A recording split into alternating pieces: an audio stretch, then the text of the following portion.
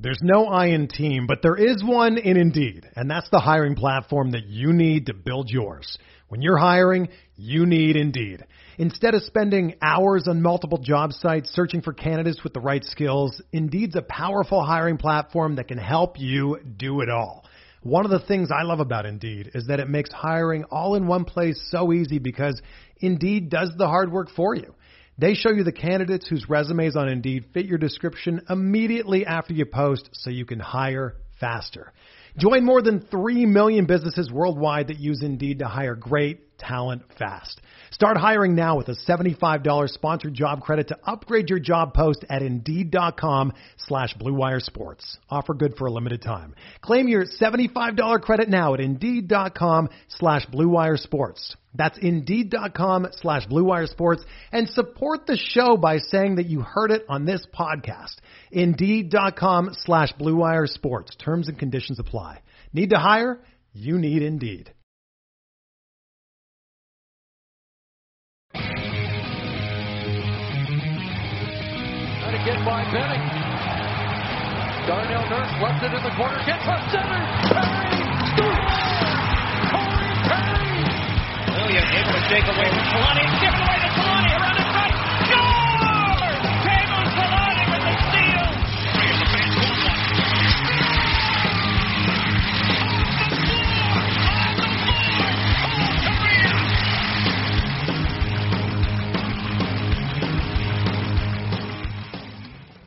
All right, we're back with a little bit of deja vu, I guess. The Ducks fall late to the Vegas Golden Knights 2-1 in overtime. I was going to say probably the kind of worst way you could fall after, leading with a minute to go. It's probably not the worst way because I'm remembering back to come back on Catella, and I feel like if you're an Oilers fan, that's probably worse than this. But this was a tough one. Gibson fought the Ducks almost to, full 2 points in this game. But Wild Bill ties the game with just over a minute remaining, and then probably the worst 3-on-3 overtime start and finish that I've ever seen by this team. And we joke that the Ducks are bad at overtime. We've pretty much been saying that for the last couple seasons here, but this takes the cake as the worst 3-on-3 overtime. Not even just in Ducks history, probably in since the 3-on-3 format has begun. Like, I don't think I've ever seen a goal that quick where the face-off gets won, Stone and Pacioretty break the other way, and the puck's in the back of the net within, 5 seconds?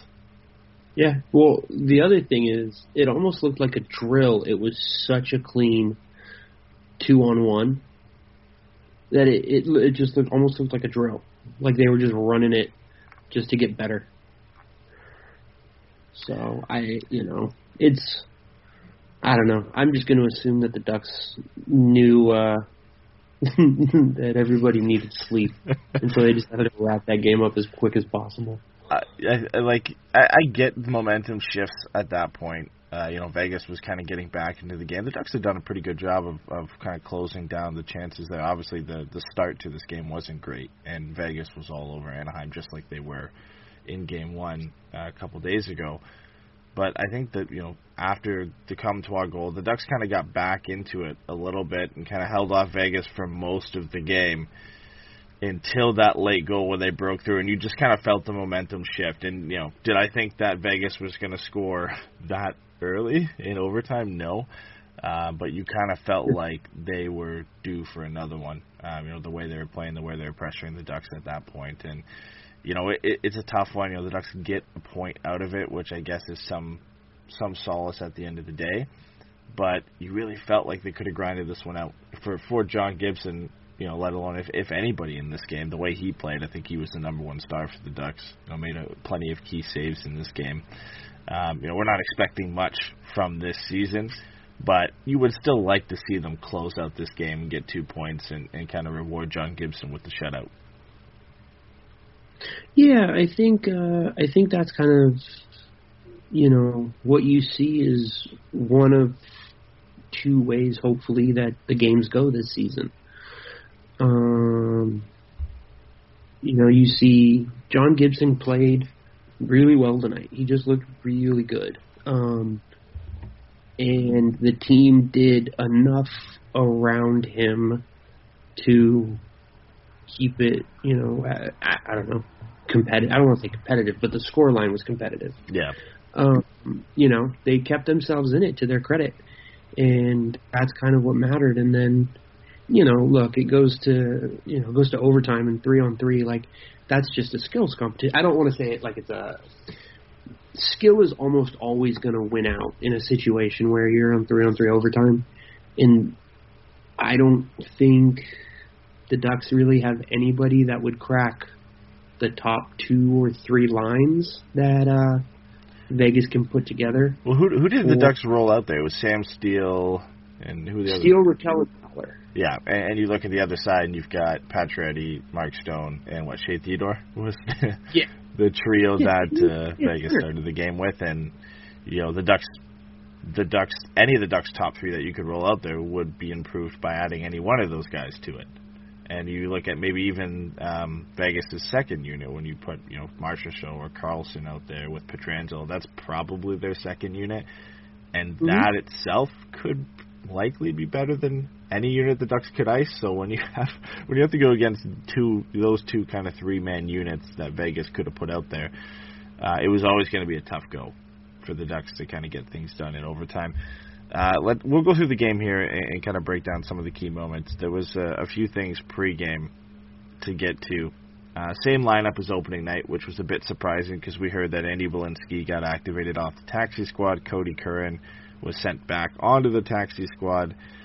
We figured that Sonny Milano could check into this game in place of Isaac Lindstrom. Lindstrom didn't look great in game 1. Only played, I think, 11 minutes, so we kind of just felt like Milano could be the guy to check in. But nope, they go with the same lineup, and I was a bit surprised by that. I thought there would be a little bit of a mix-up. Not that the Ducks played an awful game in game 1, despite losing 5-2, but you kind of felt like some changes were inbound, especially with the taxi squad moves. Yeah, I think the big one for me was seeing Lundestrom was still in there. He didn't look good last game. He didn't look great this game. He looked a little bit better, a little bit more comfortable. I think, one of the takeaways for me from this game is you can at least see where you can see what the coaching staff sees in Lundestrom, putting him on that line with those two. I think, Heinen has shown a little bit more offensive pop than I would have given him credit for. And Lundestrom was just kind of trying to run around, and he just wasn't able to create space for himself. He's still kind of learning the game. He looked tonight the way Sam Steele has looked for the last the last year and a half or whatever, where you can see that he can do what he needs to do and get where he needs to get. He just doesn't have the comfort or the experience yet to kind of really know the way and the feel of the game. So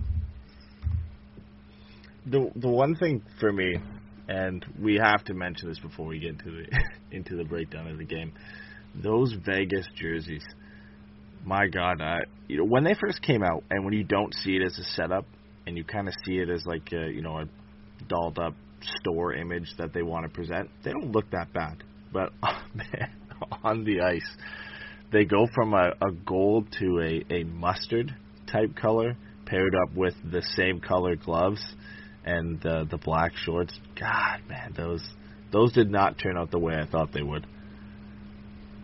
Yeah, no, those are awful. Need a Vegas gold jersey and Wild Wing jersey showdown at some point this year. Look, if we're gonna we can't do this. It's too early in the show to have an argument about why the Wild Wing jersey is the best. I like the Wild Wing jersey. I like it. I'm the only one. I know now you. We're the only ones on the show who like this. Pat and Jay don't like the Wild Wing jersey. I think Keith has to be the decision maker here on whether he likes the Wild Wing jersey or not. There's a lot of our listeners who don't like it, and there's a lot of Ducks fans who do like the jersey. But we've had this debate a million times. I think the one thing everybody can agree on is basically everybody do not like those Vegas Golden Knights jerseys, especially in the whole setup. Awful, just awful. Yeah, no, the whole thing looks bad. And, I'm not even a big fan of the gloves. Like, I like white gloves, but I don't like that they're kind of patchwork. Like, they're not even completely white, which I think would make them a little bit better for me. But the gold is just so much. And, it feels kind of dumb because it's one of those things where you're always like, oh, yeah, we wish that they would be a little bit more interesting or whatever. But then you're just like, it's not so much interesting, it's just ugly. They might not even be Vegas's worst jerseys either. Their reverse retros are red. Like, they're a very, very bright red. Because they've got the shoulder patch as the main logo on those, right? Yeah, the crossed swords, I think, right? Yeah.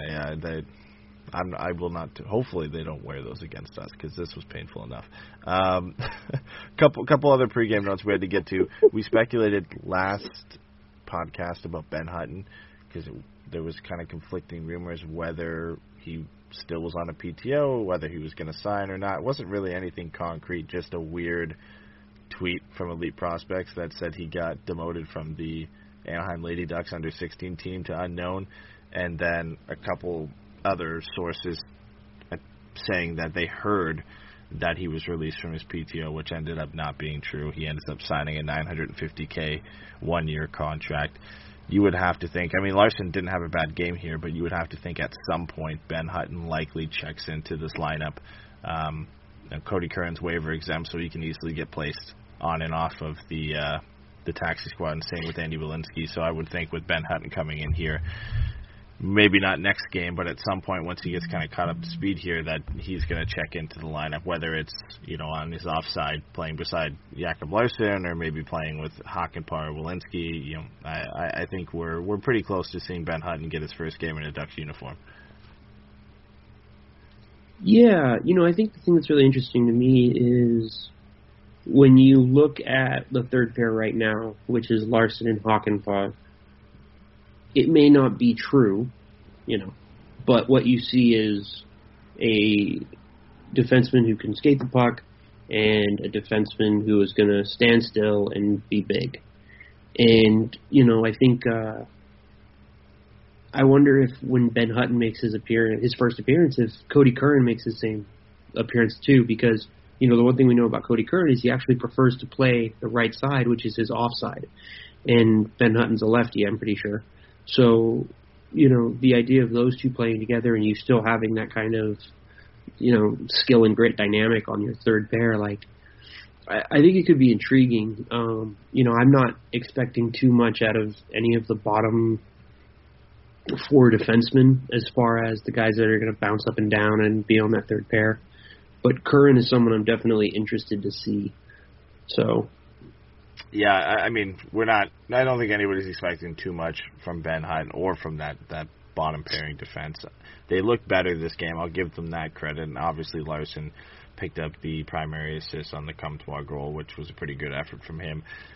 I don't think at any point in this season are we ever going to be wowed by that bottom pairing. I think, like you said, there is some...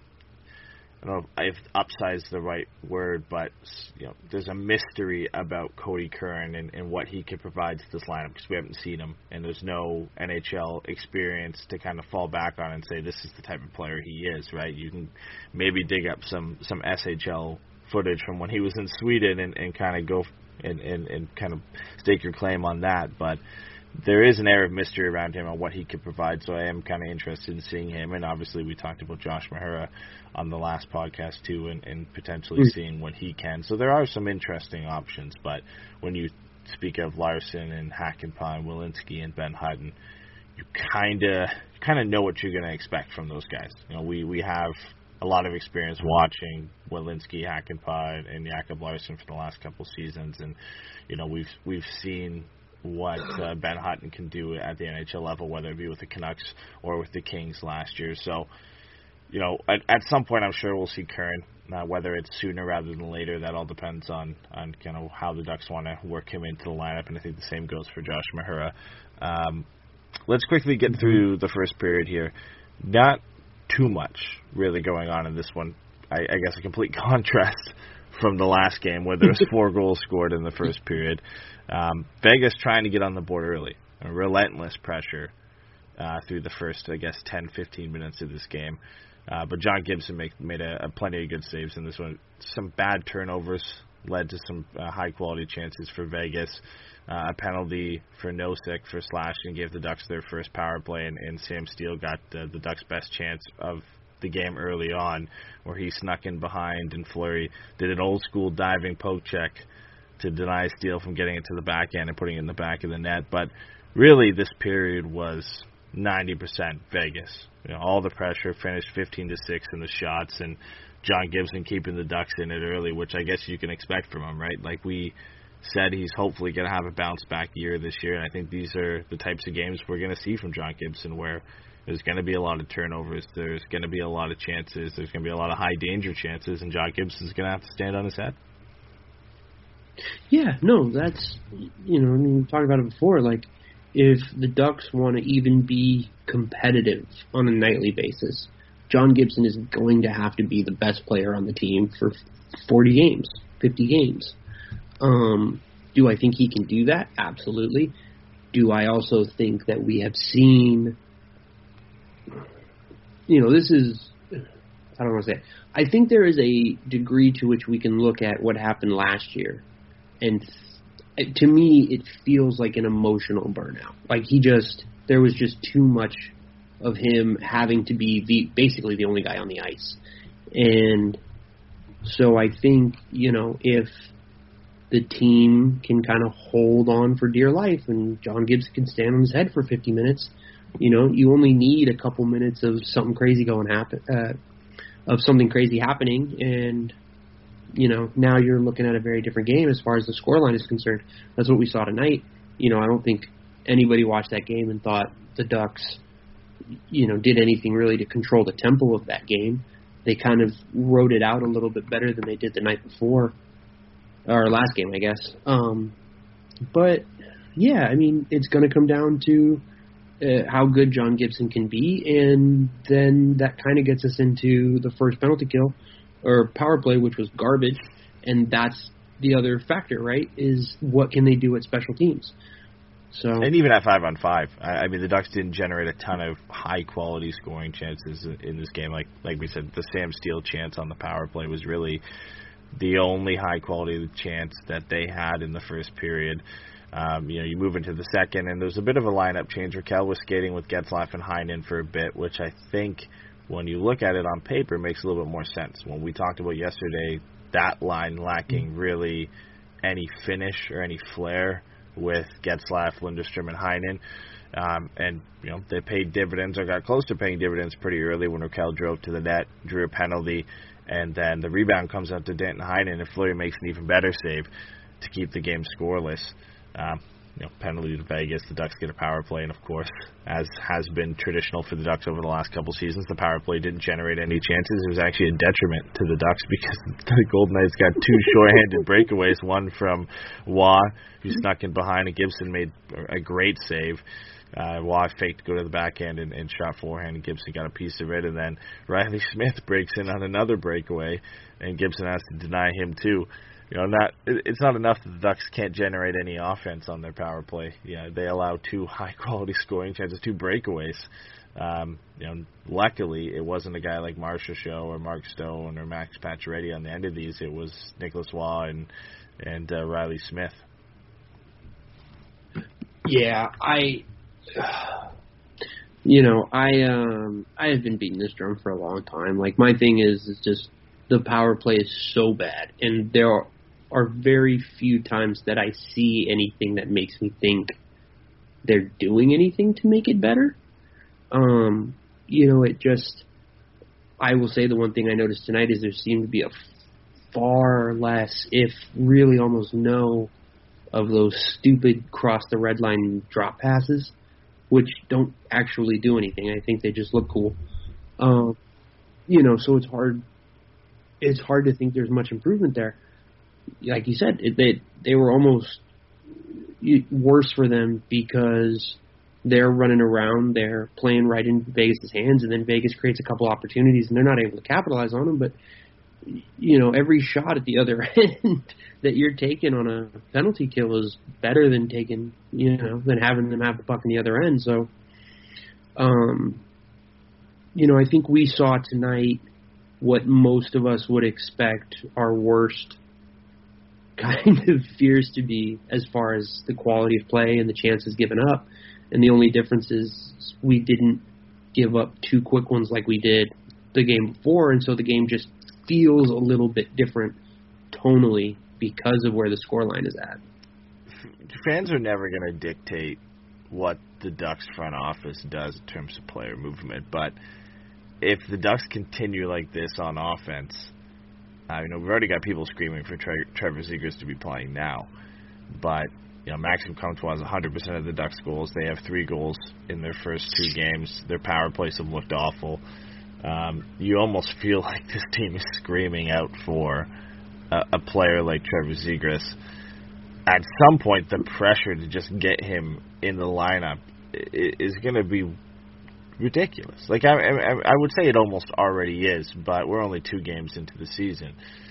You look at the teams coming up. You're playing Minnesota, who rattled off 2 comeback wins against the Kings in their first 2 games. You've got Colorado, you've got St. Louis coming up. Like, the schedule doesn't get any easier from here, and you've got to face these teams later on in the season as well. I don't know where the offense is going to come from at this point. Obviously right now it's only come from Maxim Comtois. We see on the goal, it was a 3-on-1 with Larson, Hackenpah, and Comtois. Not something I don't think you'll ever see again, where you have the third pairing of the Ducks defense helping Comtois give the Ducks a 1-0 lead on a 3-on-1. I don't know how Vegas got caught, and I think they got caught on a change. But, yeah, I mean, this is what you get, I guess, with the Ducks this season. Is this the type of offense you generate, the ones that you kind of don't expect? Yeah. I think, again, what you see is Max Comtois making the game simple. He drives hard from wide. He takes a good angle to that far post. And, the defense backs up enough that Larson is able to make a pass across, and he puts it in. And that's why you play that type of game. The problem is, with that is that you said, if it was anybody but Larson, it might feel a little bit more sustainable, but I don't think any of us, like you said, are expecting Larson to, turn into the second coming of Scott Niedermayer. So, I'm not counting on him jumping into the rush too much. So, I don't know, man. There's a point at which you're just kind of watching it all happen. You go, yeah, this feels about what we were expecting. And, Sam Steele had some flashes tonight of really making nice passes. He looked good. He looked like there's been improvement there. Like, he looks like he's got a little bit quicker of a first step. He's thinking the game. I think he's slowing down the game a little bit more than he did. He was rushing plays a lot last year.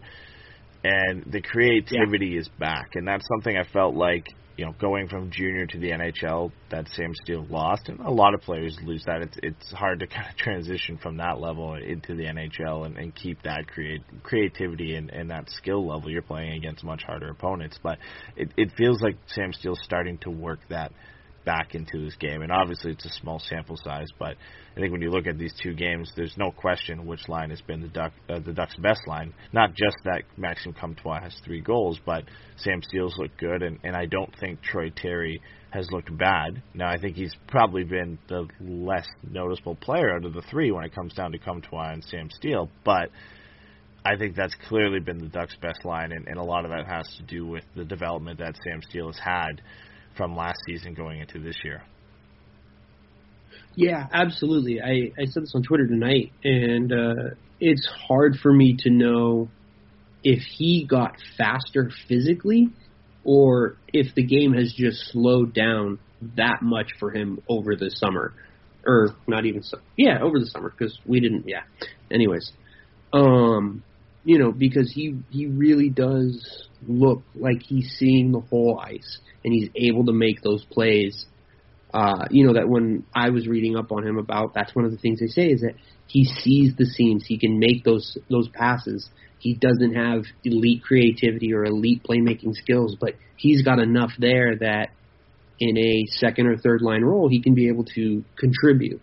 And you put him with Terry, who has some offensive upside, and I think, what you're looking at there is a little bit of a force multiplier idea. They're all young. They're all making sure that somebody is riding somebody's ass on that forecheck. And so, I think what you're seeing is just 3 kids who are really hungry, want to stick in the NHL, and they're working for it. And I think if you kind of compare that to the Henrique line, where you've got 3 guys who should be playing much better than they have been, it's hard not to think that more than anything, it's emotional that is allowing that Steel line to be whatever proximity of successful they have been so far. Yeah, it's almost a carbon copy of what the Ducks tried to get out of a kid line last year. It was Jones, Steele, and Terry for a little bit that we saw last year, and the one thing that line lacked was a finisher. And, I give Max Jones some credit because there were some attempts there, and he was pretty unlucky in that first kind of reincarnation of that line when they were put together. But you look at the difference that Maxime Comtois makes being on that line. We put it pretty well on the last podcast that he just does things right. Like he's just. I don't want to. I'm not trying to. I don't know how to put this. He's a simple player in the sense that he just kind of does the right things. He's not very flashy, drives to the net hard, he's always in the right position. Like, he makes that line tick, and then you've got a guy like Sam Steele's got the creativity and the playmaking ability to get the puck to him. And then you add in Troy Terry there, who is probably the best two-way player on that line, has some speed to himself, and pretty good playmaking ability that, if you give him the puck, you know he can find you if you're in an open spot.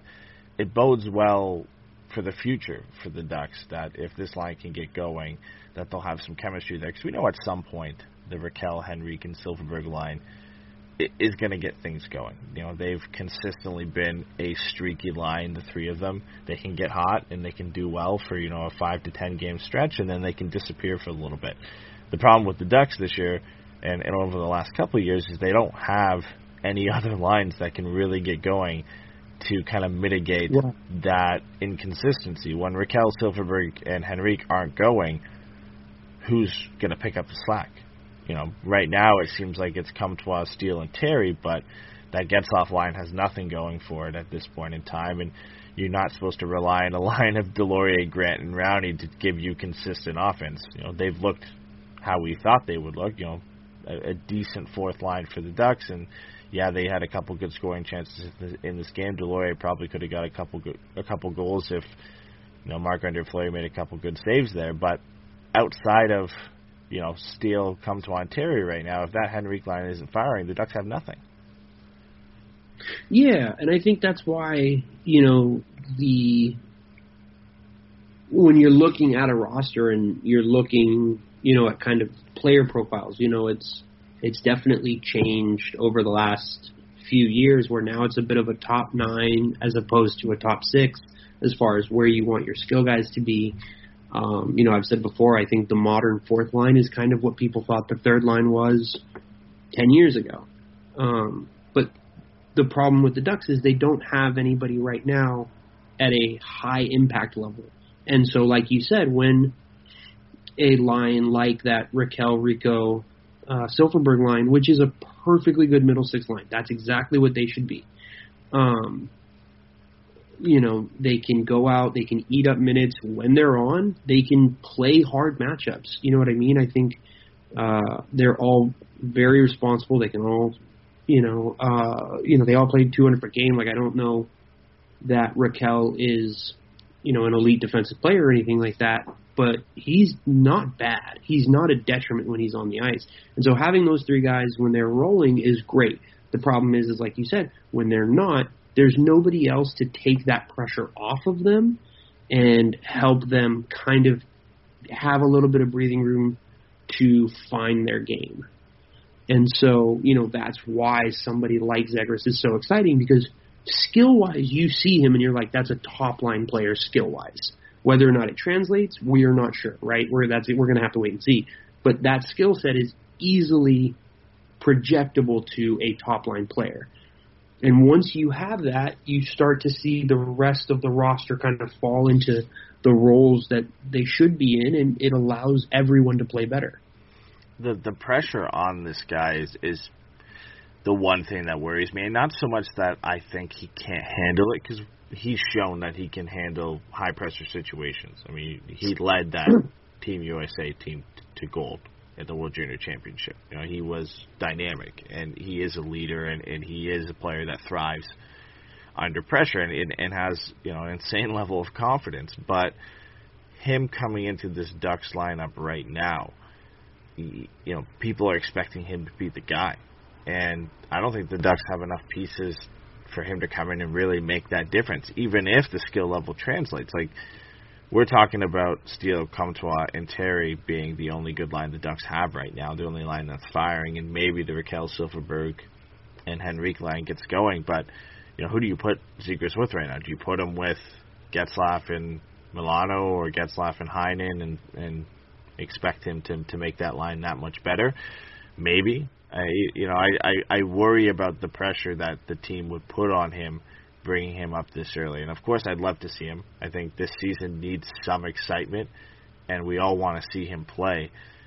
But it's hard to think, like, where does he slot in right now and make this team significantly better without, you know, being a detriment to his development and putting that much pressure on a guy to make this team better when, you know, realistically, with him or without him, they're not going to be a playoff team this year. Right. I think you said it perfectly, is you look at the team that there is, and you look at even some of the players that maybe you can talk yourself into pulling up, and there's not, you know, maybe with the exception of some of the kids that were literally just drafted, there's not a lot of infrastructure there to allow someone like Zegras, who's a playmaker, to be able to succeed. And so I think for me what that is the most obvious indictment of this kind of half-in, half-out thing that Bob Murray has been doing with this roster, because, you know, we all like Henrique, we all like Silverberg, these are good guys, but if you move those guys out and now you're taking middle first round, you know, late first round picks, like if they move Raquel 2 years ago, maybe they're taking Peyton Krebs. And if they take, you know, Manson, maybe they're getting, LaPierre, Hendrix LaPierre was that kid who went a little late because of the concussions. Yeah. You know what I mean? Like, these kind of opportunities that they're passing up in the name of, well, we need good players for when the next great players get here. Yeah, but you don't have enough potentially great players to for sure say they're going to hit. That's why, you know, you look at the Kings and they have Turcotte and they have Kaliev and now they have Byfield and they've got Fagemo. Like, they've got players that even if 1 or 2 or 3 doesn't hit, there's enough other players around them that their prospects are looking good. And that, I think, to me, is the biggest indictment. And exactly like you said, it puts so much undue pressure on Zegras, who is, you know, such a readily identifiable talent. You can, I mean, to the extent that, like, he was 10 years old and someone was on a BlackBerry, like, yo, this kid's fucking dope. You know, I mean, it's just so easy to see him being an impact NHL player that it makes you wonder who is going to be helping him do that. And it's hard to see anybody. You know, Perreault's got a good shot. Sam Colangelo's got a good shot at being a mid-level goal scorer and having a little bit of a big body and a strong shot, and that's all great. But, like, you know, you give yourself 1 or 2 more of these guys, and you're in a better position. Right now, I think it kind of does feel like if Zegras and Drysdale aren't who we think they are, we're back at square one, and the team's already getting older and older, and John Gibson is getting older, and, you know, the trickle-down is just so significant from the, you know, like I said, half-in, half-out thing that Bob Murray has been doing, and his inability or unwillingness to make some hard decisions, move on from a couple of players who are good players. They're good for culture. They're good for on-ice performance, all that kind of stuff. But he is almost trying to bring prospects into the team from 4 years ago instead of bringing in prospects to help with the team in 4 years and to work with the other prospects he already has.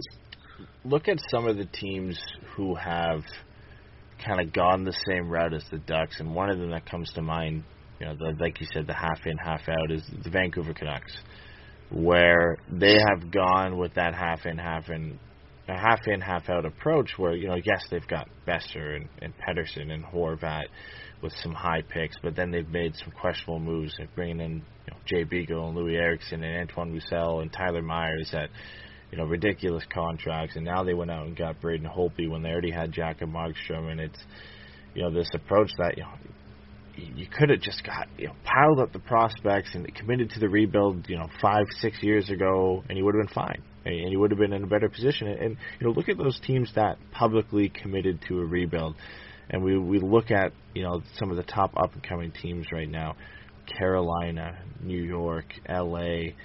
These are the teams that did that. They committed to a rebuild. They brought in the prospects when they needed to. They added it to kind of the young core they already had. And those are some of the top up-and-coming teams. Ottawa. Ottawa did that as well. We all laughed at Ottawa. And yes, they got lucky with how bad San Jose was that they ended up getting 2 top 5 picks. But Ottawa committed to the rebuild. Tim Stützle got his first NHL goal tonight. They've got a lot of young players in there. Drake Batherson, Josh Norris, who are making their way in. Obviously, Thomas Chabot is a great player. They have Eric Brandstrom there. They had to bring in a goaltender, so they brought in Matt Murray. So they're starting to kind of bring in those older pieces to kind of help the young guys along. Those are the teams that did it the right way. And like you said, you look at the Ducks being that half in, half out approach. Like, we all think Zegras and Drysdale are going to pan out, and they probably will. But like you said, what if they don't? And what do you have after that? And even this year, like, what do you have to bring into the lineup that can make a difference offensively? We're looking at Sonny Milano to make a difference. That's not the guy you want to be trying to bring into the lineup to make a difference. Is a guy who hasn't been able to make the lineup for the first 2 games of the season. Like, he's your 13th forward at this point, and you're hoping that he can come in and contribute some goals here and there, but he's not going to come in and be a 25-goal scorer. Do I think Milano in the lineup right now makes sense, and do I think he can contribute offensively? I do, but outside of him, who are you dipping down in San Diego to grab right now? For me, the best goal scorer down there is Jacob Perreault, but it's likely, in my opinion, too early to give him that chance. I don't think he's ready for the NHL. I think he definitely needed another season with Sarnia in the OHL and see how things go there, and he likely would have spent he'll spend another season there, a couple seasons down in the OHL. If you're the Ducks right now with struggling for offense, maybe you give him a 4 or 5 game stint, or at least a couple games just to test it out and see what you can get from him, because there aren't many options that you can go to. And obviously Max Jones is another guy who he's on the IR right now, but a guy that you could bring into the lineup and hope to get something from. But you're kind of grasping at straws in this point when you're saying, Milano might do a job for us, or Max Jones might come in and help us a little bit, or we might have to dip in and bring in Jacob Perreault into the lineup to get some offense going. And we're not trying to make this kind of a downer podcast this time around, but when you look at some of the options the Ducks have right now, if that number 1 line, if you want to call it that, with Henrique isn't firing, Comtois is the only guy getting things going right now. They don't have a lot of options to kind of bring in to supplement that scoring, and that's something we knew going into this season, that if Raquel wasn't going to get back to his goal-scoring ways, the Ducks don't have many consistent goal scorers to rely on to bring that offense. Right, and that's the thing, right? It's, you're right, we don't want this to be a downer, but it's hard to watch the game tonight and not go to these as logical thoughts, right? When you're sitting there and you're looking at exactly what the Ducks lineup is deficient in, it's talent. Like, I'm not trying to be disrespectful to the guys who made the league. Like, they obviously, they make me look stupid in a pickup game, but I make myself look stupid anyway, so I don't need their help. But, I just think it's very easy to see what the team is lacking, and for some teams, you see that lack and you go to their prospects pool and you go, okay, I see how we're going to get there in 3 years.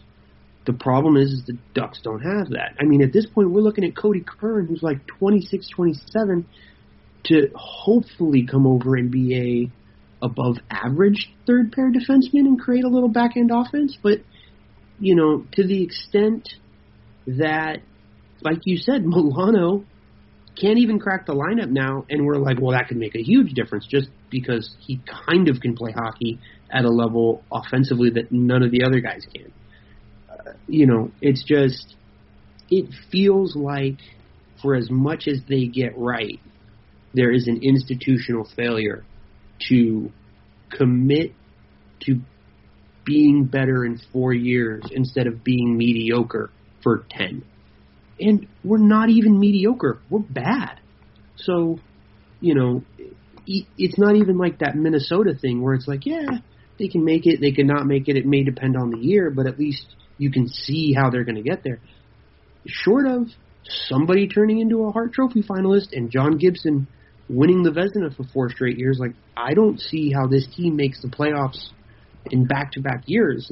Not even, you know what I mean? Like, I just, you look at the team and you're like, yeah, it's very clear what they don't have, and that isn't going to be helped by the players in the prospect pool right now.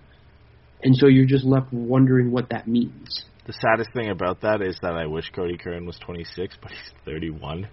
So it just makes it even worse that we're relying on a 31-year-old with no NHL experience to come in and hopefully help this blue line. But yeah, I mean, you know, you bring up Minnesota, which is a good point. Minnesota was one of those teams that for a long time fought off the rebuild and said, you know, we committed to Parise and Suter and Mikko Koivu, and, you know, this is the team we're going with, and we're going to either win or burn it to the ground. And eventually they got to the point this year where, you know, enough was enough. And, you know, Koivu's gone. Obviously, you can't really move Suter and Parise. I know they tried to move Parise to the Islanders, I think, at the deadline, and it just kind of fell apart, and it didn't work out for them. But there was at least a commitment there, in an attempt to do that, and, you know, to move on from a guy like Mikko Koivu couldn't have been easy for that franchise. But new direction, new captain in Jared Spurgeon, you bring in Marco Rossi, you finally get over Kirill Kaprizov. You've got some young players. Matthew Boldy's a great player, and he's coming for Minnesota too. Like, there's a commitment there now that, you know, we've been talking about this for a long time. That Bob Murray has not been willing to make that commitment and say, okay, you know, we're, you know, maybe not burning it to the ground, but this is a rebuild, and we're moving on from some of these guys, and, you know, we're going to make a commitment to bring in some young talent and kind of rebuild it here. And, you know, it's been on and off. You know, yeah, they moved Brandon Montour and they moved Andre Kasha, but were those the guys you should really move at that point in time? You moved out some younger players, some, you know, mid-20s type guys, where maybe you keep those guys. You know, how I know Andre Kasha has his injury history and whatever. How much would we all love to see a player of Andre Kasha's skill level playing in this Ducks team right now, over maybe a guy like Danton Heinen, who you brought in the Andre Kasha deal, right? Like, would I rather see Andre Kasha playing with Ryan Getzlaf, even with his injury problems right now? Probably. You know, obviously the Ducks got other assets in that trade, but the point is, you know, we're making these trades, and some of them kind of signal you're going in one direction, and then you sign Kevin Shattenkirk, and you bring in Cody Curran, and you bring back Derek Grant for 3 years. You know, they're conflicting moves, and it's something we've been talking about for the last couple of years with Bob Murray. We'll get to the second half of the recap here after our first break. Hey everyone, I want to tell you about Blue Wire Hustle, a brand new program where you can host your very own podcast here at Blue Wire. Hustle was created to give everyone the opportunity to take your podcast to the next level. Or, if you want to host a podcast and just don't know where to start, Hustle is the perfect place for you. As part of the program, you'll receive personal cover art. There's no I in team, but there is one in Indeed, and that's the hiring platform that you need to build yours. When you're hiring, you need Indeed. Instead of spending hours on multiple job sites searching for candidates with the right skills, Indeed's a powerful hiring platform that can help you do it all. One of the things I love about Indeed is that it makes hiring all in one place so easy because Indeed does the hard work for you. They show you the candidates whose resumes on Indeed fit your description immediately after you post so you can hire faster. Join more than 3 million businesses worldwide that use Indeed to hire great talent fast. Start hiring now with a $75 sponsored job credit to upgrade your job post at Indeed.com/Blue Wire Sports. Offer good for a limited time. Claim your $75 credit now at Indeed.com/Blue Wire Sports. That's Indeed.com/Blue Wire Sports, and support the show by saying that you heard it on this podcast. Indeed.com/Blue Wire Sports. Terms and conditions apply. Need to hire? You need Indeed. Q&As with Blue Wire's top podcasters, access to our community Discord, and an e-learning course full of tips and tricks. And on top of that, we'll help you get your show pushed out to Apple, Spotify, Google, Stitcher, and all other listening platforms. And the best part is you can get all this for only $15 a month, the same rate as any other hosting site will charge you just for the initial setup. So whether you're starting from scratch or have an existing show that you want to grow, Hustle is an open door to leveling up your sports experience. Acceptance into the program is limited, so get your application in today. To apply, go to bwhustle.com/join. Check out the description box for this episode to find out more, but that's bwhustle.com/join. Yeah, I think, the other thing to say is even if it's not that way, there's not even been the clear commitment to winning now that you see, even to its detriment potentially, with teams like Pittsburgh who are like, you know what, we're just going to move some of these picks, and we're going to bring in players who maybe, in a vacuum, they are not worth, from a pure asset management standpoint, what you're going to get out of that pick. But we've got Chris Letang, Evgeny Malkin, and Sidney Crosby right now. And every year that we are not putting our best foot forward with those three, we're wasting them. And that's the thing for me is he hasn't committed to a rebuild, but he hasn't committed to the win now in a way that, like, at least, when it all goes south, you can at least feel better. Be like, you know what, we really took a swing. David Perron they got in a trade for Carl Hagelin. And other than that, the only first they traded was for Patrick Eaves. And, he was fine when he was there, but, Patrick Eaves is not going to make or break anybody's team. And so, I just think they screwed themselves by being good enough because of the high-end talent to make the playoffs, but not so good that they ever made it all the way over that hump. And, yeah, there's a couple of bad breaks, and you run into, a Kings team or a Chicago team. But at the same time, if you're putting all your chips into the middle of the table, maybe sometimes you catch some of those breaks a little bit better. And I think that's the thing for me. It's almost like he saw what happened from that Kessler trade and just bailed. And he was just like, I'm never doing that again. Yeah. And it's like, okay, but that did make the team demonstrably better and had a positive impact on the team. The problem isn't the trade you made. The problem is that you signed that player to a deal that everybody knew was going to be bad 2 or 3 years in. And if you win the cup in those first 3 years, it doesn't matter. Nobody cares. But if you don't, now what you're doing is you're just walking around with a 100-pound backpack on. And you're weighing yourself down. And, they're not getting free agents, but they're also not making trades. So that $7 million cap hit, it costs you as far as the opportunity cost of what you can do. And so it's just, again, a lot of half in, half out. He's not committed to any one direction, and the roster shows that. You've got an old guy in Getzlaf who was the leader. You've got a young guy in Zegras who could be the leader, and everybody else in between is a middle six guy. The two best players outside of that on the team, if you're asking me, are Lindholm and Manson, or Lindholm and Gibson. Gibson's a clear number one goalie, and Lindholm is definitely a top pair quality, but he doesn't provide the kind of offense that even someone like, a Pietrangelo can provide, or a Hedman, or a Yossi, or anything like that. So as much as he is a high-end defensive defenseman, he's still not helping you score goals. And so you just have a very poorly constructed roster of good pieces and no picture. You know what I mean? I think I'm kind of screwing this up a little bit, but I think you guys get what I mean. No, I get it. And the thing for me is, too, like, when you know you have two pieces, like Zegras and Drysdale, and then you've got, some supplementary pieces like Perreault, and, you've got Lucas Dostal coming in. Like, you've got some decent pieces there. Among a few other guys that can make that list that I think are good pieces for the Ducks' future. And then you've got some established guys who are starting to kind of get better, in Sam Steele and Maxime Comtois. Like, you've got a nice base there. And for me, like, that should spark the GM and say, okay, we've got the base here. The team itself, as it's structured right now, is not good. And we don't have time to wait for all of these pieces to either hit or make their way to the NHL.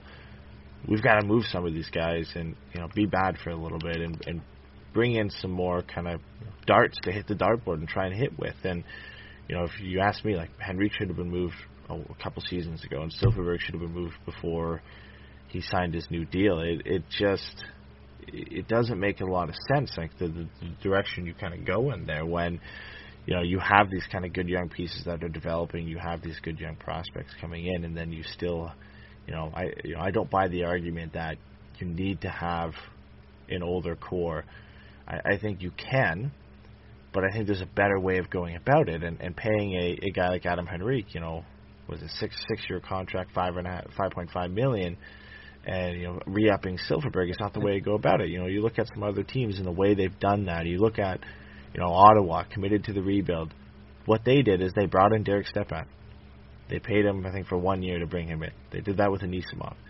They did that with Eric Goodbranson. They know they're not going to be good, but they need some of these veteran guys to kind of, fill out a team for one, fill out a roster, but also kind of guide the young guys in if they're not ready to have kind of guys who are NHL players or capable NHL players fill out the rest of the roster. That's what you should do if you're the Ducks. Move on. You should have moved on from Adam Henrique. Move on from Jakob Silfverberg. We can debate Ricard Raquel if you want. I think he's still young enough that maybe you keep him around. But fill those spots in the lineup where Henrique and Silfverberg would be with expendable guys, 1-year contracts. Maybe you push it to 2-year contracts and get assets for those guys. Commit to the rebuild. You could say maybe the same thing for Cam Fowler. Maybe the same thing for Josh Manson, who are nearing their 30s at this point. Lindholm as well could enter that discussion. There has to be a commitment there where you say, okay, we've got a good kind of base. We're building to the right direction. But we've got these pieces that we could get assets for and really commit to this and really push to the point of being a competitive team and getting some good young players, and we just don't see that. And I maybe this is the year. We're seeing development from Sam Steele and Comtois. We know we have Drysdale and Zegras on the way, and Perreault and all these other guys. I would hope that this is the year, and I don't have that much optimism in Bob Murray that he looks at it and says, okay, this is the year. Adam Henrique, you got to go. Silfverberg, you got to go, and then we can make our own judgments and arguments on some of the fringe guys that are, Raquel, Lindholm, Fowler, and Manson. Obviously, you can't move out an entire team in one season, but I think you've got to at least make 2, maybe 3 of those moves, especially when you look at the Ducks over the last couple seasons and to start this year. Like, you can't really see things getting that much better. Yeah, so Chris, I'm not even going to try to pronounce the handle, but Chris made a point in the chat about how you can't expect firsts back for Henrique and Silk now. Mm-hmm. And that's absolutely true. I don't know, especially with the length of those contracts and the fact that both of those cap hits are over $5 million, I don't think you're going to get back a first. But before those contracts were signed, they absolutely could have gotten a first-round pick for both of those players. And that's where the mistake is, because the reason Toronto can go out and I'm going to be a little reductive here, but everybody just stay with me. The reason that Toronto can go out and sign a 29-year-old free agent like John Tavares is because they already have younger guys who have shown that they can compete at an elite level. And so when you bring in a Tavares, he's supplementing that young talent. He's giving you a little bit of that veteran leadership, and he's a high-end player, and he can make an impact. But what he's also doing is helping you give a little extra support for those young guys, Marner and Nylander and Matthews, And you hope that right as he really starts to fall off, they're in full form, and you're looking at, a couple guys who can maybe compete for the Art Ross. Austin Matthews can compete for a Hart. Any three of those guys in a 20-game postseason can, easily end up with Conn Smythe. And so I just think that I don't mind so much the idea of bringing in better than average older players to help younger players. The problem is we don't have the younger players that make those kinds of moves make sense. I tend to agree that Henrique and Silver may not be worth a first-round pick to most teams, but to somebody, I think, and Dalton literally just pipped what I was about to say. Mm-hmm. Tampa paid a first-liner for Goodrow because they needed him.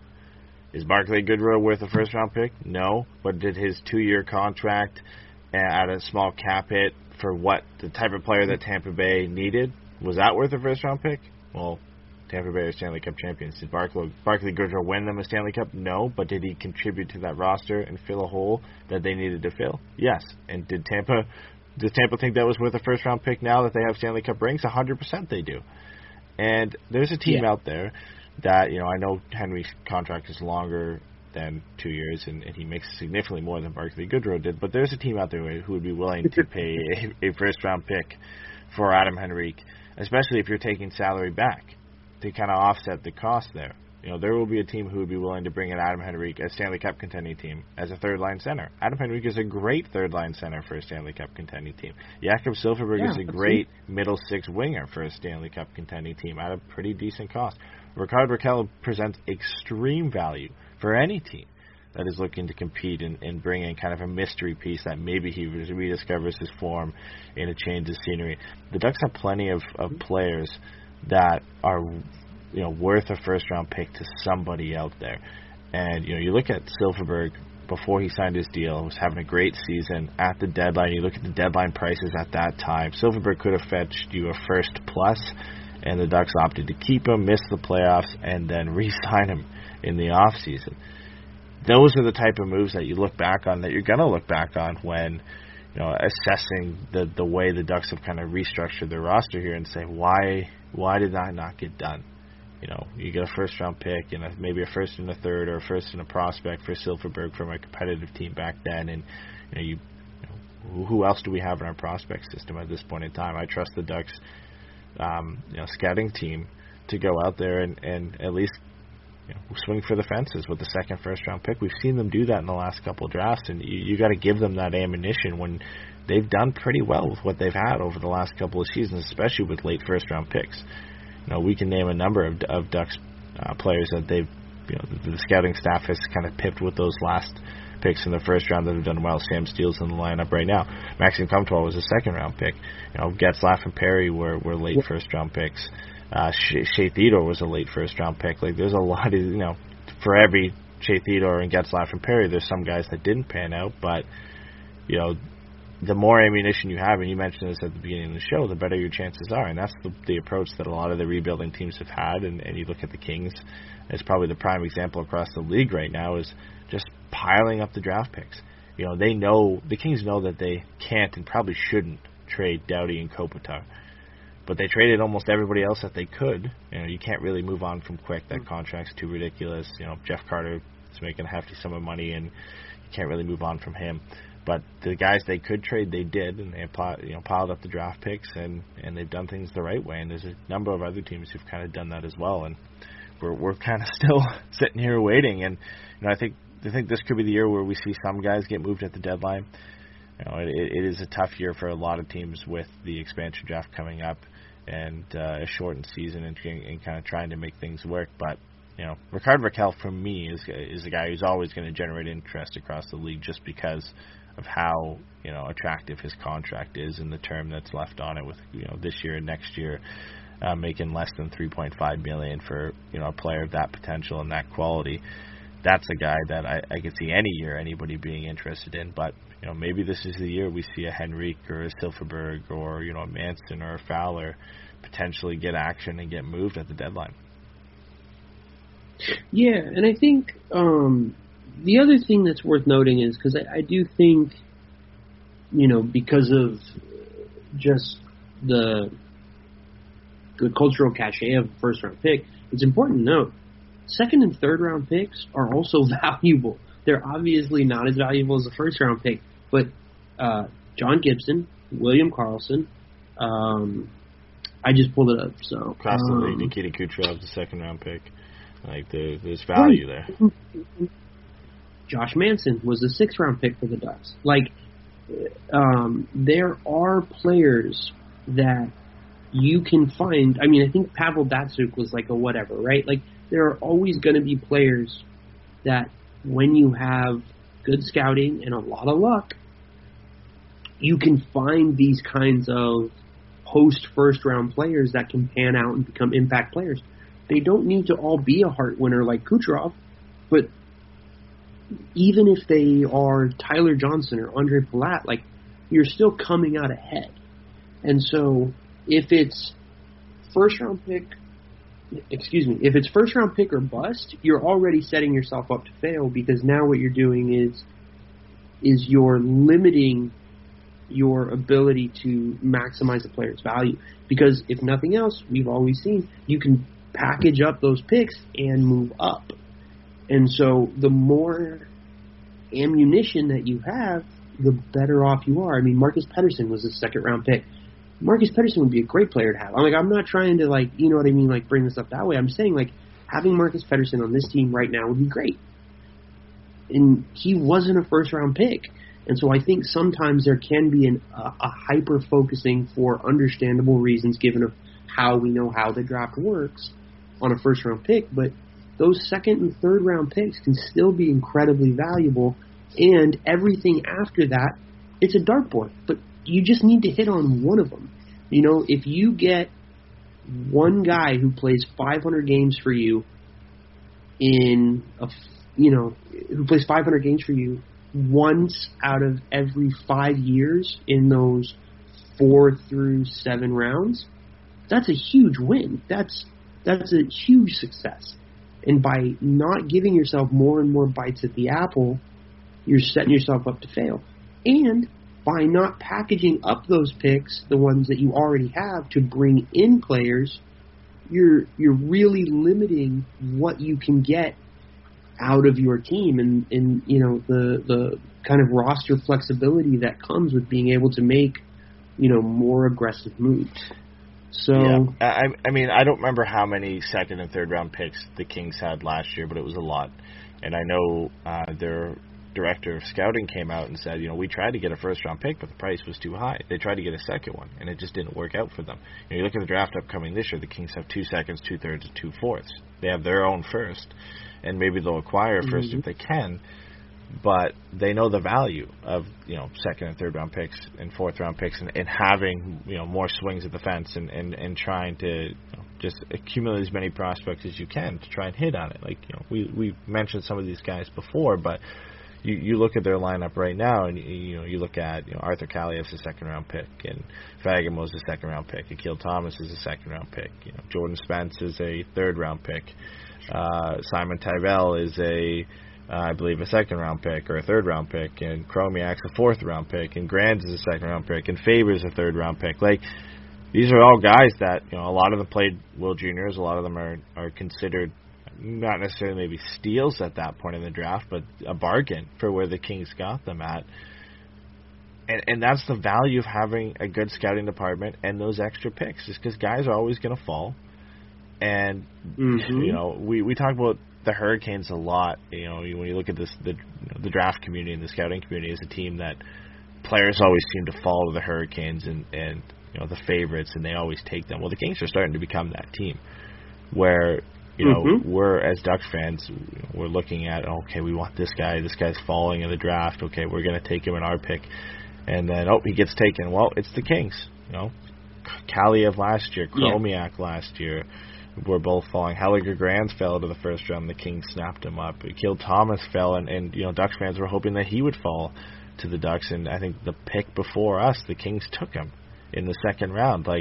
That's the value of having these, and yes, the Ducks have done well with their picks, but that just kind of proves my point right there. Is why not have more chances to kind of go for these guys? When you look at, Chris mentioned Grew was a second-round pick, Comtois was a second-round pick, Terry was a fifth-round pick. Like it's Mahura was a third-round pick. I know he had injury problems, but and missed a lot of the season before he was drafted. But these are the Ducks are doing pretty well with their second, third, and fourth, and fifth-round picks. This is the chance to go out and get more and kind of commit to that rebuild and imagine if they had some more swings at the fences, the prospects they potentially could have in their system at this point on top of what they already have. Yeah, no, that's the thing that's most disappointing about that is that we have seen the Ducks organization be successful with those late round picks. And so I don't understand why they wouldn't take a strength and, leverage that to their advantage. It just doesn't make any sense. Brett just said DeGustasso was the third. And I know goalies are a bit different in terms of, generally they go in the second and third round anyway. But, yeah, I mean, we could talk forever about the Ducks, needing to acquire more picks. That'll definitely be something we cover at the draft. I think, we're running over an hour here. We missed fan questions on the last show, so we have to get to some of them on this one. So I'm going to read off a few we got from the last show, and then we got a bunch from this one. Caitlin asked from the last show, she said, do we see Zegras later in the season? And if yes, do you think we see him for more than 9 games? I'm not sure if this is referring to the normal kind of 10 games. Yeah. You burn your ELC. So we can shorten that down, I guess, to 6 for the new rule change. But do you think we see Zegras maybe later in the season rather than earlier? And if he does come in, do you think he kind of gets more than that minimum game, minimum 6 game? Yeah, I mean, I really do. Unless he comes up and he's just clearly not ready and just looks overwhelmed from the jump, I have a hard time thinking he doesn't play 30 games with the team. I think he'll be up sooner than later, and when he does, I think if he's ready, there's no reason to send him back down. And it would be a great bone to throw to Ducks fans to be like, yeah, look at this kid. He's going to be fucking great for 10 years. So, It'd be typical Anaheim, eh? Bring him up, not for him to make the team better, but to be like, hey guys, let's forget about how bad we are and let's look at how great this kid is. Yeah, hey man, I'm fine with a shiny object distraction. That's cool. I got ADD, man. Like I'm fine having that used to my benefit for once. You know what I mean? Like, I have no problem with them being like, yeah, this kid's going to be really good for a long time, so let's see what happens. Next question's focused on Dallas Eakins. I don't think we've talked about him too much this year. I know we're only 2 games in. But this question was, do you think Dallas is still with the team next season if we see the same results as last year? And as we've seen through the first 2 games, it looks pretty similar to last year. Do you think he is here next year if we see a similar finish to the season? I do, yeah. I will say that to this point, I haven't seen anything that makes me think Dallas Eakins is the issue. I think he's getting some good things out of some of the players, and some of the players just aren't that good. I don't know how much to read into any of his decisions, given that he kind of clearly seems to be handed a weekend. So, I imagine Dallas Eakins is going to be the coach at the start of next season, and I would be surprised if he wasn't the coach at the start of the season after that. It's so hard to get a read on Dallas Eakins because his previous experience, he was handed a god-awful Edmonton Oilers team and got canned from the job there, where, we can't really judge his coaching ability. When you look at that team that he had in Edmonton, it was horrible. And you look at the team he has in Anaheim, it's not that much better in terms of the talent level they have. I think we've seen some improvements in some areas, but obviously, special teams have been a nightmare for the Ducks, and they can't score any goals, and they hemorrhage a lot of high danger chances against John Gibson. How much of that is Dallas Eakins and how much of that is the team in front of him? We would only be able to ever answer that question is if Dallas Eakins was given a better team, and compare that with somebody else if they were to coach the Ducks. Like, I'm sure if you put John Cooper on this team, are the Ducks going to do any better? Probably not. Like, they're just, the roster composition just isn't that great. And at some level, I feel for Dallas Eakins with the 2 NHL coaching jobs he's gotten have been, with just an awful team in front of him. I think he's here next year. I think that the team, at least for the time being, has kind of bought into him and said this is going to be the guy who's going to kind of guide us through this transition. I think that could all go out the window when Bob Murray's contract expires at the end of next season, and potentially a new general manager comes in, and that'll be their decision at that point in time. And maybe they'll give him a run out of one season under that new GM, whoever that ends up being, and we'll see how that goes from there. But yeah, I think as things go next season, I think at least for next season he's with the team. Joseph asked a question. He said, do you think with the Ducks switching to the catchphrase fly together and using the Wild Wing jersey that it's a signal to a major brand overhaul? Or is it just them cashing in on nostalgia? Yeah, I would say I think it's just a new hashtag, and they know the team isn't going to be good, so what they're doing is trying to double down on the team aspect of it, right? Like, we're going to stick together and we're going to grit it out, and that's how we're going to do it. And we're like, all right, cool. Well, that's going to get us to 7 wins in 56 games. So, I don't know that I would read too much into the hashtag changing. This is a pretty conservative organization, and I don't think any major brand, changes are going to come unless either something happens that forces this brand to be unusable, or we get a change in ownership. Like, other than that, I think we're stuck with this very kind of pseudo blue collar Ducks brand, So every time I see kind of a retro thing come out, first thing that comes to my mind is the Ducks are cashing in on how much everybody loves the Mighty Ducks era. Like, why not, right? I mean, you're going to sell merchandise. Everybody loves, or most people love, the Mighty Ducks era and the Mighty Ducks logo and kind of the association with that. So, the Fly Together hashtag is just that. It's a hashtag. Ties in with the Wild Wing theme they have going on and the tie-ins they like to do with the Mighty Ducks era. So, yeah, I don't think there's any brand overhaul coming anytime soon. I think the Ducks are happy with the orange and black for now and sticking with the Web D and then kind of tying in the Mighty Ducks logo every time they can. Let's see. We had another question. Okay, this one was a good one because this talks about Josh Mahura, and you know how much I love Josh Mahura.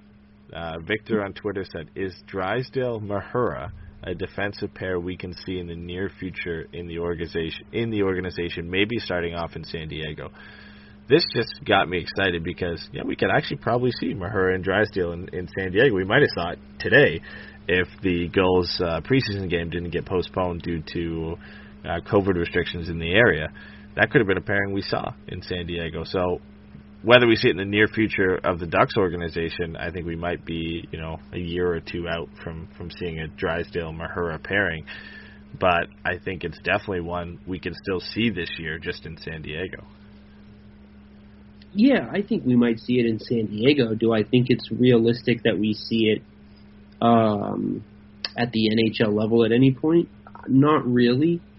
I have a hard time thinking that they are going to play a slightly undersized offensive defenseman with a not undersized offensive defenseman. I think, if anything, maybe the best version of that is a Thrun and Drysdale, or maybe a Lakeman and Drysdale, but, more realistically for Josh Mahura, he's probably looking at playing with Hunter Drew, if they hold him up. I just think from an organizational philosophy standpoint, they do like to have that level of balance on those pairs. You know, I mean, because if that wasn't a thing, why wouldn't they already just play Shattenkirk and Fowler together and just go for it? You know what I mean? We have already seen that Lindholm and Manson play incredibly well next to each other. They shut teams down. They're able to be a very solid defensive pair. So if you know you have that to rely on, why not just throw the other two out there and see if just the sheer overwhelming aggressiveness gets you somewhere? You know, that to me means unless there is a philosophical change in the organization, which would require Bob Murray to go, you're not going to see a Mahura Drysdale pair anytime soon. I'm all for that pairing in the AHL. I think it would thrive there, just the skating ability of the two of them. But at the NHL level, I love the idea of Thrun and Drysdale together. I think that's more in line with what what the Ducks like to kind of put out on the ice in terms of kind of a responsible two-way defenseman in Thrun and kind of a more offensive-minded, puck-moving defenseman in Jamie Drysdale. The Ducks have some good defensive prospects on the way when you look at Mahura and Thrun and Lacombe and Drysdale. You got to, I guess, add Hunter Drew to that list because I know how much you love Hunter Drew. And if you didn't see it, I put out a prospect update today, and before the show, me and Steven were talking about a ridiculous Hunter Drew stat that he played 20 games in Slovakia when he was on loan. And he put up 16 points, which isn't even the most impressive stat about that. He had 111 penalty minutes in 20 games. So I think we're all eagerly awaiting. Josh Manson was supposed to be that guy, and we haven't seen that in at least a couple seasons of that side of Josh Manson's game.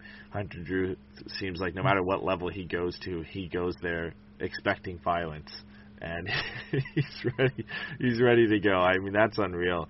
I think we broke it down. Like, if he fought every game while he was over in Slovakia, he would still be 11 penalty minutes short than what he finished with. So we'll wait and see. But Hunter Drew is definitely an interesting one on the way. Man, I love that dude. Man, I can't wait to see him just to see if his game will translate to the NHL level, because he's one of those guys who keeps that Mark Borowiecki, like Radko Gudas type defenseman that a lot of teams like to have, where he just physical, but he can kind of hold his own in the other aspects of the game. But he's really there just to like hit guys and fight guys and be that kind of physical, pesty defenseman that not every team has, but the more physical-minded and oriented teams have it. I mean, Radko Gudas keeps finding a home in the NHL for a reason, because he fits into a lineup pretty well. I mean, he does a job. So, and Hunter Drew seems like he could be one of those guys.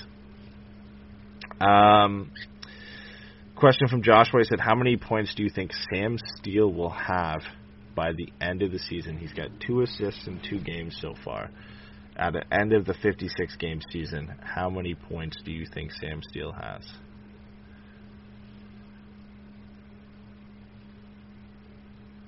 I will say 45. Ooh, I would love that. I will go 15 goals, 30 assists. Oh, we got 56, 38 in the chat. Hockey Boy said 87 because he's going to assist all 87 of Maxime Comtois' goals this year. Man, 45 points for Sam Steele would be great. Yeah, I mean, I think, maybe 35 is a little bit more feasible, but I think, I got to be honest, man, I'm really impressed, with how much he really seems to have made some kind of adjustment that allows him to be a much more capable player this year. And so I don't think him busting out is out of line, especially given that I'm not sure anybody else on the roster is going to do it. Yeah, I was going to say around 30 to 35 is maybe more a realistic target, but I agree with you. Like, obviously, we talked about it earlier in the show that, like, the production and the improvement is visible so far. And across 2 games. Mm-hmm. I think, he has some more confidence, and he's bringing that creativity back into his game. If you can keep that up for the entire year and play with, Maxime Comtois and keep that chemistry going for most of the year, then it could be a breakout year, not just for him, but for Maxime Comtois as well. And if Troy Terry can tag along on that line, I think we'll eventually see some production come from him as well. And, it all comes down to chemistry at the end of the day. When you look at, top producers in the NHL, they all have chemistry on the line that they're playing on. And I think Sam Steele could benefit from that because he's kind of had a rotating, whether it be on the left or the right side, he really hasn't found chemistry on a full line since he's been introduced into the Ducks lineup.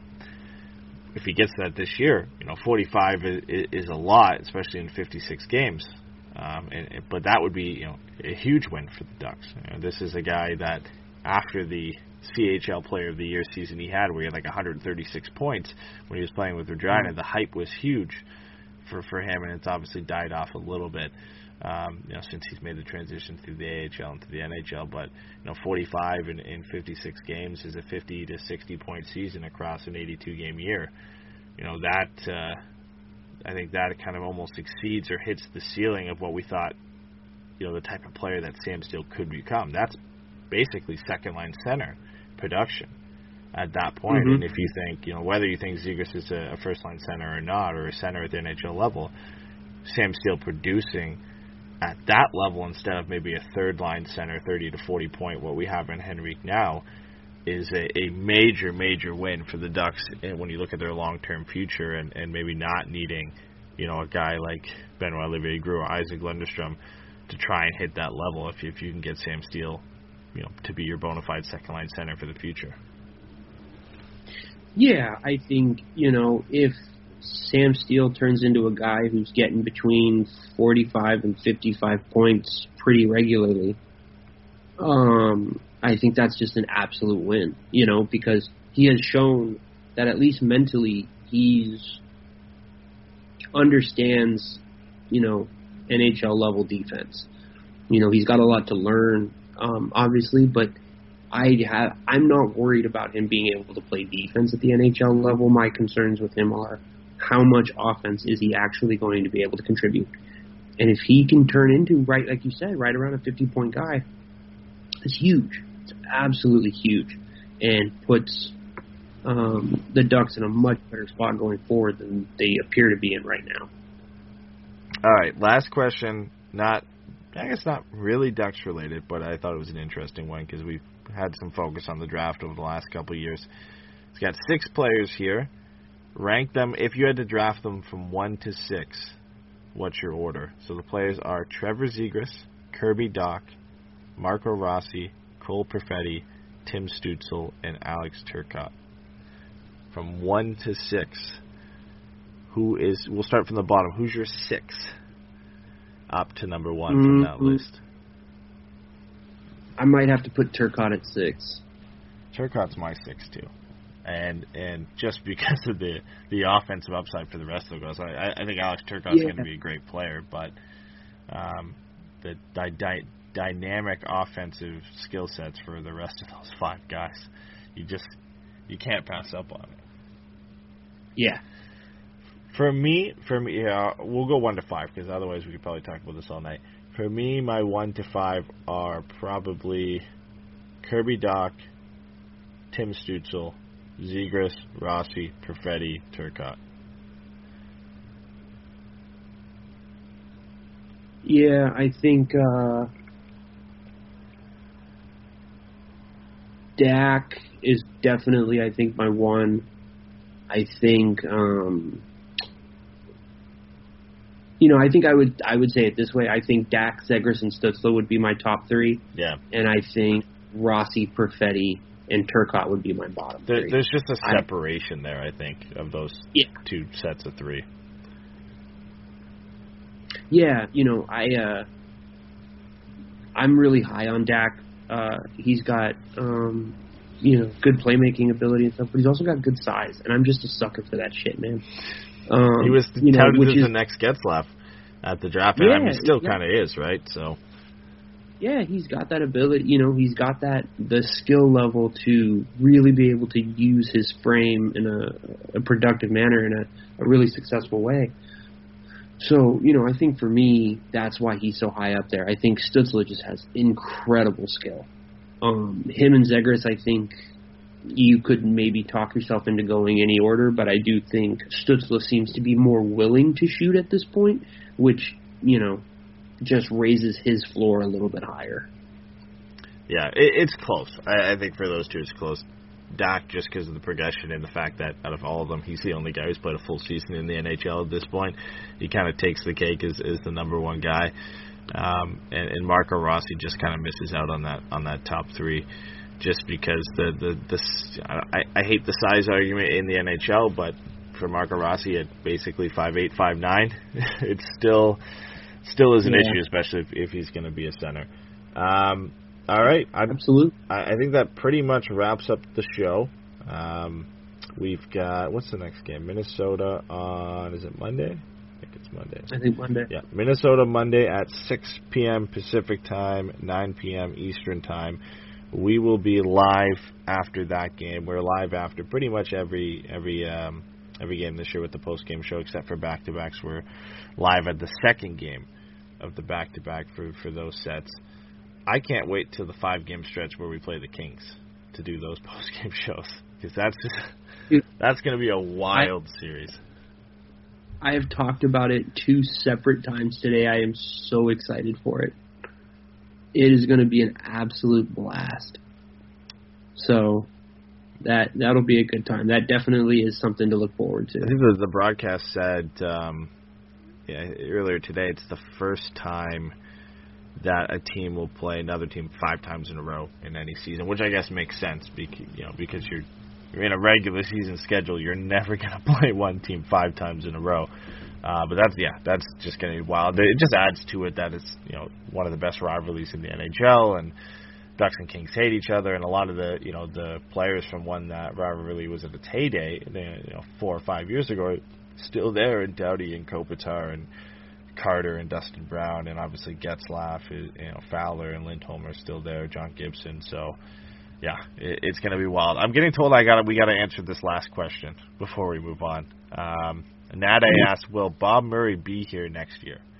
I say yes, because he has 1 more year left on his contract, and that's it. There's no point in literally firing him with the 1 year left.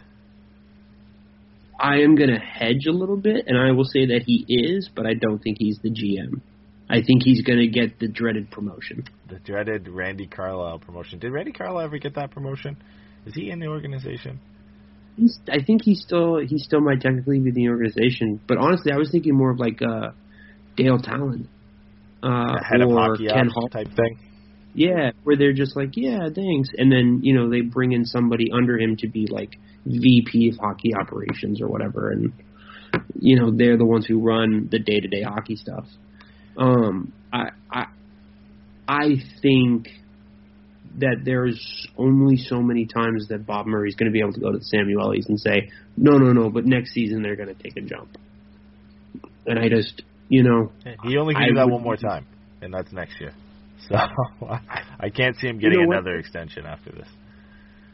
Yeah, no, I definitely don't. Unless, like I said, they give him, an extra year and a pay increase as just like basically like a de facto pension, and just be like, look, thanks for everything you did. You did a great job, but we just need to move on. So I will say that he is, but I don't think he's in charge. I think, not that I hate Bob Murray, and obviously the last couple of years have kind of made it difficult to root for him. But I think for this franchise and for fans of this franchise, a new direction, a fresh face is exactly what this team and this organization needs. Different direction, a new philosophy, a new approach to signing, drafting, acquiring players. We've had the same thing for so long, and obviously there was a high level of success for a long period of time for the Ducks, and then now we're kind of getting into that lower end of the period that every team goes through, of ups and downs of being a highly competitive team and now kind of having to rebuild and get back to that point. Those kind of lows are always accompanied by either, a coaching change, a change in general manager, or both. And, we got the coaching change, and I think we're slowly moving towards that kind of final piece of the puzzle of bringing in another general manager. And whether that, successor to Bob Murray is a guy who sticks around for 10 years or not, that remains to be seen. It depends on who comes in and what point in the transition period the Ducks are in. But even if that guy comes in and lasts, 2 or 3 years, it's still just that fresh feeling around the organization of having kind of a different guy running the franchise, a new direction, and everything like that. Yeah, no, I completely agree. I think, to my own personal benefit for many years, and to my absolute chagrin the last couple, Bob Murray has been a very steady presence. He has basically just tried to continue to do roughly what Brian Burke did without, the exciting trade thing. And so, I do think that we will get to a point as Ducks fans where we look back and we do appreciate how consistent and steady a presence he was. But I do think it's at the point where we are going to need a fresh perspective on this roster, because Bob Murray's been with the team as long as Getsy has. You know what I mean? So, I just don't know that he's going to be able to kind of find that separation and be able to make the kinds of moves and changes that need to happen over the next couple of years if Anaheim wants to get back to being a high-level competitor. All right.